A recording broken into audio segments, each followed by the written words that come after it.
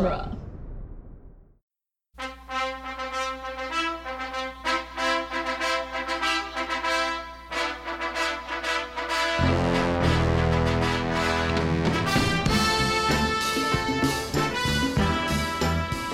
Hello and welcome to another Rocky Minute, the daily podcast where we analyze the movie Rocky 1 minute at a time.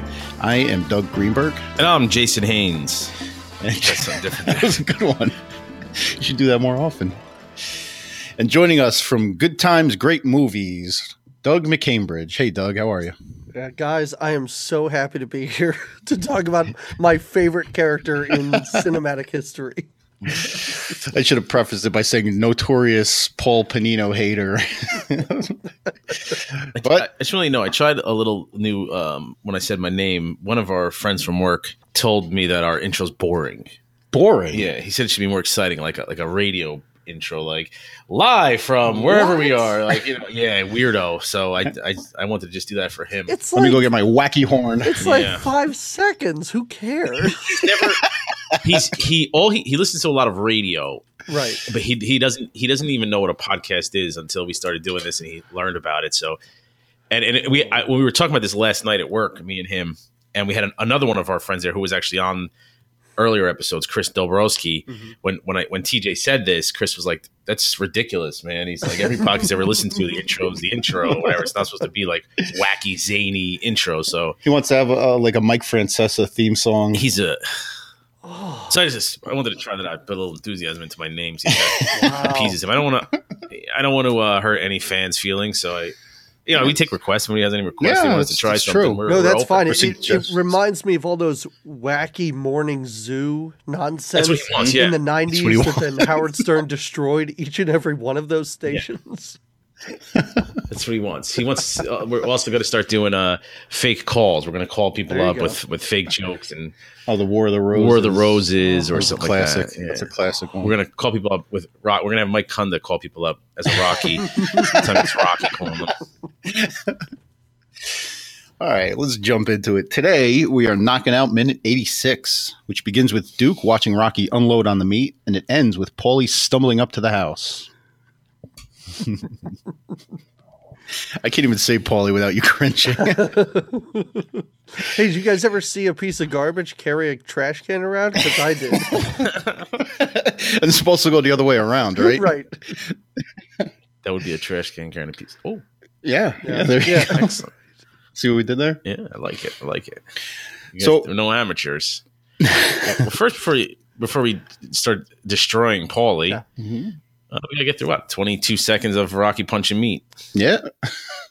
Not again. And did the newscaster say her name is Diana Ross? It's Diana Lewis. Oh, okay. All right. That would have been something, huh? Yeah. She doesn't want to use her real name, so she's like, "What can I use? Diana Ross?" Nobody's ever heard of that name before.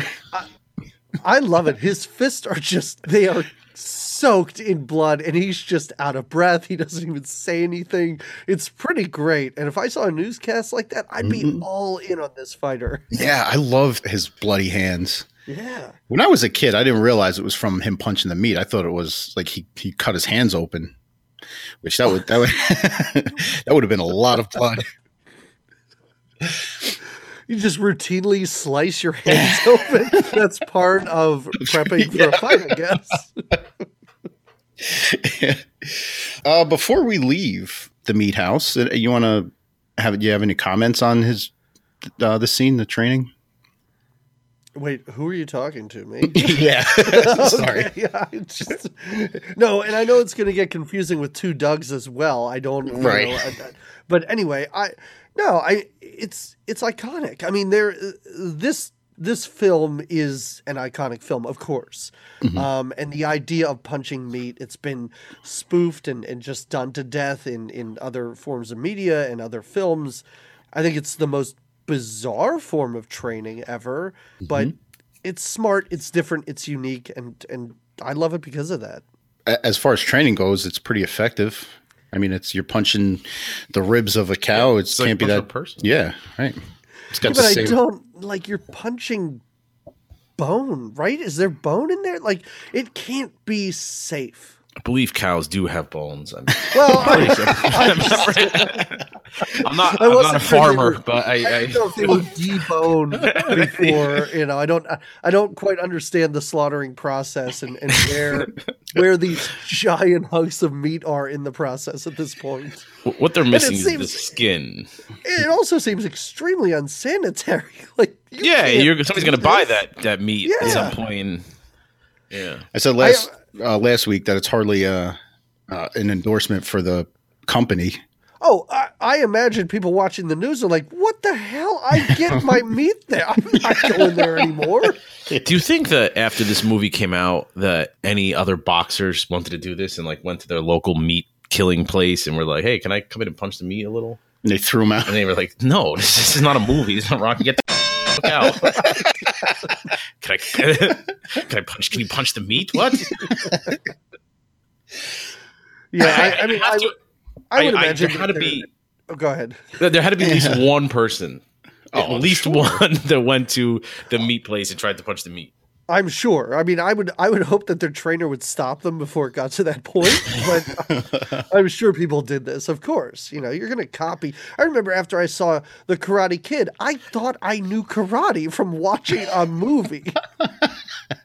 Were you doing the wax on, wax off thing? Oh, I just stood there in that crane position. I was like, I'm sure I could kick anybody's ass now. The funny thing about the crane position is if you watch the John Avildsen documentary, King of the Underdogs, they have the guy who was the guy who was like the technical karate guy who taught all the karate and did all the karate in the movie Karate Kid, and he invented the crane technique, and he says that this is absolutely a worthless move that would never work. Don't ever try it. It does not work. It was just for show. I mean, it is solely dependent upon your opponent running directly into your foot. Right. Yeah. Clearly, there's no sleight of hand there, or no. You're standing still. Your opponent knows what you're going to do, and yet face first lunges toward your foot. Like if I know this is not the Karate Kid podcast, but if anything, I'm not a fighter, but you just wait it out a couple seconds because eventually he's gonna get tired of standing on one leg. Just hold on a few seconds and wait. Or maybe get down and sweep out that leg from low. Yes. But yeah, it was the guys they made it just for the dramatic effect. It's completely useless. Do you think anybody after watching Karate Kid got into a fight and tried? Probably.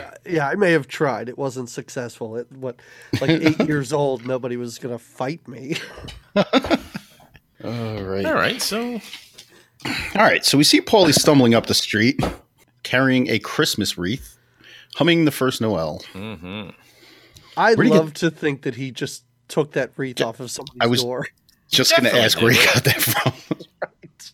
He took it off someone's house on the way home, off the fence or something. Mm-hmm. And he obviously doesn't know the words to the first Noel because he doesn't mention any articulable words. No, he's doing a little da-dum, da-da-da-dum kind of thing. I mean, most of his dialogue is incomprehensible throughout this movie anyway. I was watching with the subtitles on just so I could get all the shit he was saying. But I love his drunk walk. Ashes his cigar in the street. He almost falls off the curb. He picks up the garbage can that's laying on the sidewalk and almost falls over the gate. Drops his hat. Leans over the gate to get it. He's just a great drunk. Yeah. And I'm not 100% sure that he wasn't drunk in this scene.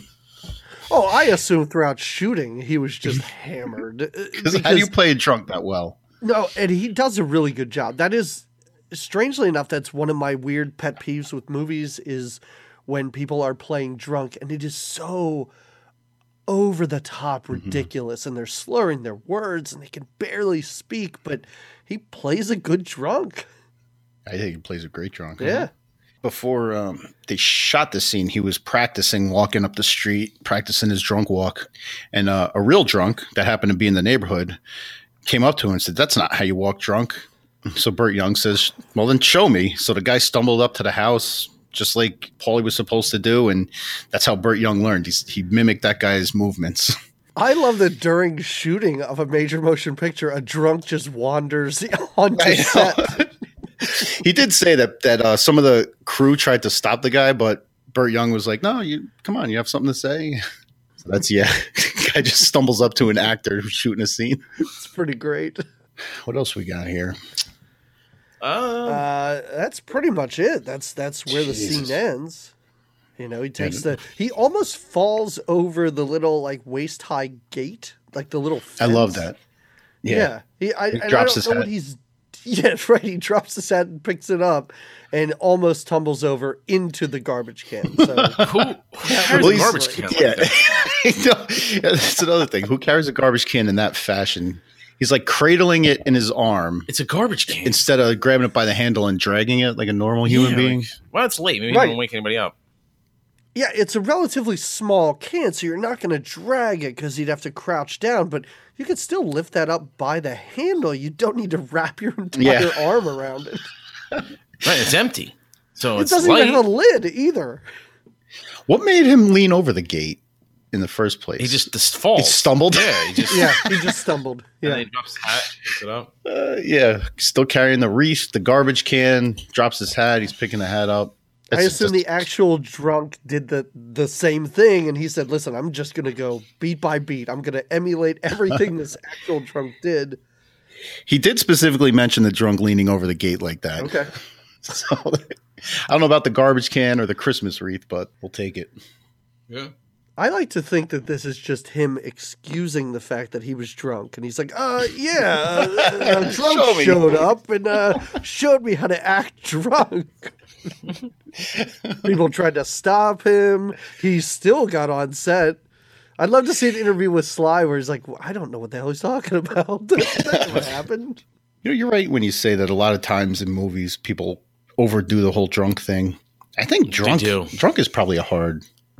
Drunk is a hard thing to do because you can overdo it. He's very, very easy. I've watched a lot of movies where you're looking at like they're really overdoing this. Yeah. But he pulls it off well though. I agree. All right. All right. Yeah, this is a light one. A lot of walking. So why don't you, Doug, tell us like your relationship with Paulie? Like where did this seething hatred come from? I don't have a relationship. For my podcast, it was our fourth episode, and for our fourth episode, we did Rocky IV, and I hadn't seen these films in so long, and it was one of those things where that's the movie where he has a bizarre relationship with his sex robot or whatever it is that they get him. And at one point, he's listening to the Chipmunks on a Walkman. Like he just seems like a weird man-child at that point. But it reminded me of the fact that he is a terrible, monstrous character. And later in this scene, we see that. Like, there's a scene where he hits Adrian, and for whatever reason, Rocky doesn't knock his teeth down his throat. He's a rough character, and I know why he's there. I get it. But he's just a buffoon, but even more than that, he's a pretty terrible individual. And he also outlives everybody. Like, Adrian dies in this series, and you still have that stumble-bum idiot wandering around. And he hasn't changed at all at that point. We definitely agree with you. I mean, he is an unlikable guy. Right, and he's a buffoon. And my co-host just shrugs everything off as, oh, well, he's sloppy. He's just a sloppy drunk weirdo, and he's not very smart. I get that to a certain degree, but it doesn't have to act like an asshole. Yeah, he acts like an asshole a lot. If he was like a real life person, we would despise him. If he was a guy in your life that you knew or knew from the neighborhood or wherever, you would hate that guy. He's right. that guy who walks into a bar and you're like, oh shit, I hope he doesn't come over and start talking to me. Exactly. But for some reason, Rocky feels the need to save him. Yeah. It's crazy. I don't think he saves him. He feels the need to save him though, because he doesn't really save. He doesn't do anything for him, as we're going to find out in a few minutes. Like, Paulie wants a lot of things from Rocky. Rocky doesn't give him anything. And he says, like, well, we'll get there. Never mind. Well, in spite of everything, after every incident, altercation that they have, in the end, they're still friends. Yeah, and you're saying he doesn't give him anything or he doesn't get anything from him, but if you look beyond this film, yeah, he's just riding Rocky's coattails. Oh, the whole way. From this point, absolutely. Up to this point, I was more or less. But yeah, from this point on. But I think Paulie ends up giving back. He he's kind of an asshole. I'm waiting for an example. he brings a wreath around every Christmas from a bar he stole it from. We're waiting, Jay. There's that moment. No. Well, he gets a lot of good talks, like in Rocky IV, and Rocky Balboa. He says some nice things. to be fair, in Rocky IV, he does try and have Apollo avoid being killed. He's the only one. Well, not the only one. No, Sly's the only one who says, let's see how this plays out. Everybody else is like, you got to throw in the towel, buddy. Sly pretty much just kills Apollo Creed. Yeah. All right. So, but this is not Rocky IV. I think we need to move on. Right. Yeah. Let's wait a couple years for that one. So you mentioned your podcast. What exactly do you do on that? So what we do, my co-host Jamie Lorello and myself, every 2 weeks we cover a film from the 80s, and we try and tie it into either a particular theme, or if it's an actor's birthday, or the anniversary of their death, which sounds morbid, we'll cover one of their films then. So it's pretty snarky. If you like this, if you like hearing me rail against Paulie, check it out. You can find it wherever you find podcasts, wherever you're listening to this. Just look for Good Times, Great Movies. I know it's a lot to type in, but go for it. The 80s is the decade for movies, so you do them all, right? All the classics, staples. We do great films. Well, I don't know about great. We do okay films. I was going to say, I don't know if there's any great movies in the 80s. They're all just really good. Well, I mean, if you're if you're talking about like My Dinner with Andre or something, okay, yeah, we haven't covered that, but most. How do you snark that one? Right, most of it's just nonsense from our childhood that we look back on fondly and we revisit and go, oh, you know what? Labyrinth is kind of shitty. I like to disagree with you guys. I think the greatest movie of all time was from the 80s. And what's that? RoboCop? No. Okay. Mannequin. It's my favorite movie. Dude, we did Mannequin. We did it. You should check it out. I'm going to go find it. Yeah, go check it out. That's great. If you trash it, though, we're gonna have a problem. There are two people doing the podcast. I think there are two very different opinions of that movie.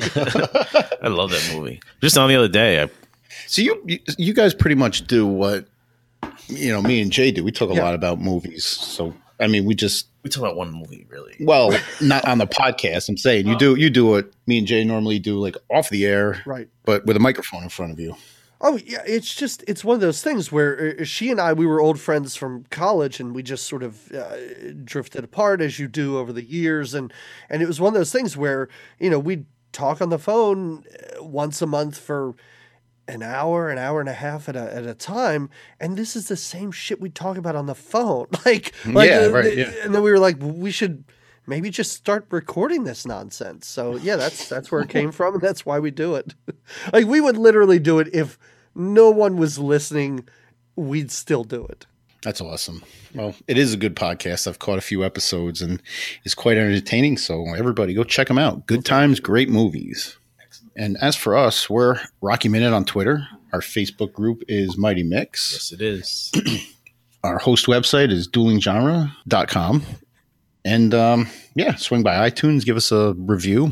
5 stars if you don't mind. Things like that help the podcast out and put it in more ear holes. So if you don't mind. All right, come back tomorrow for a brand new episode of Rocky Minute.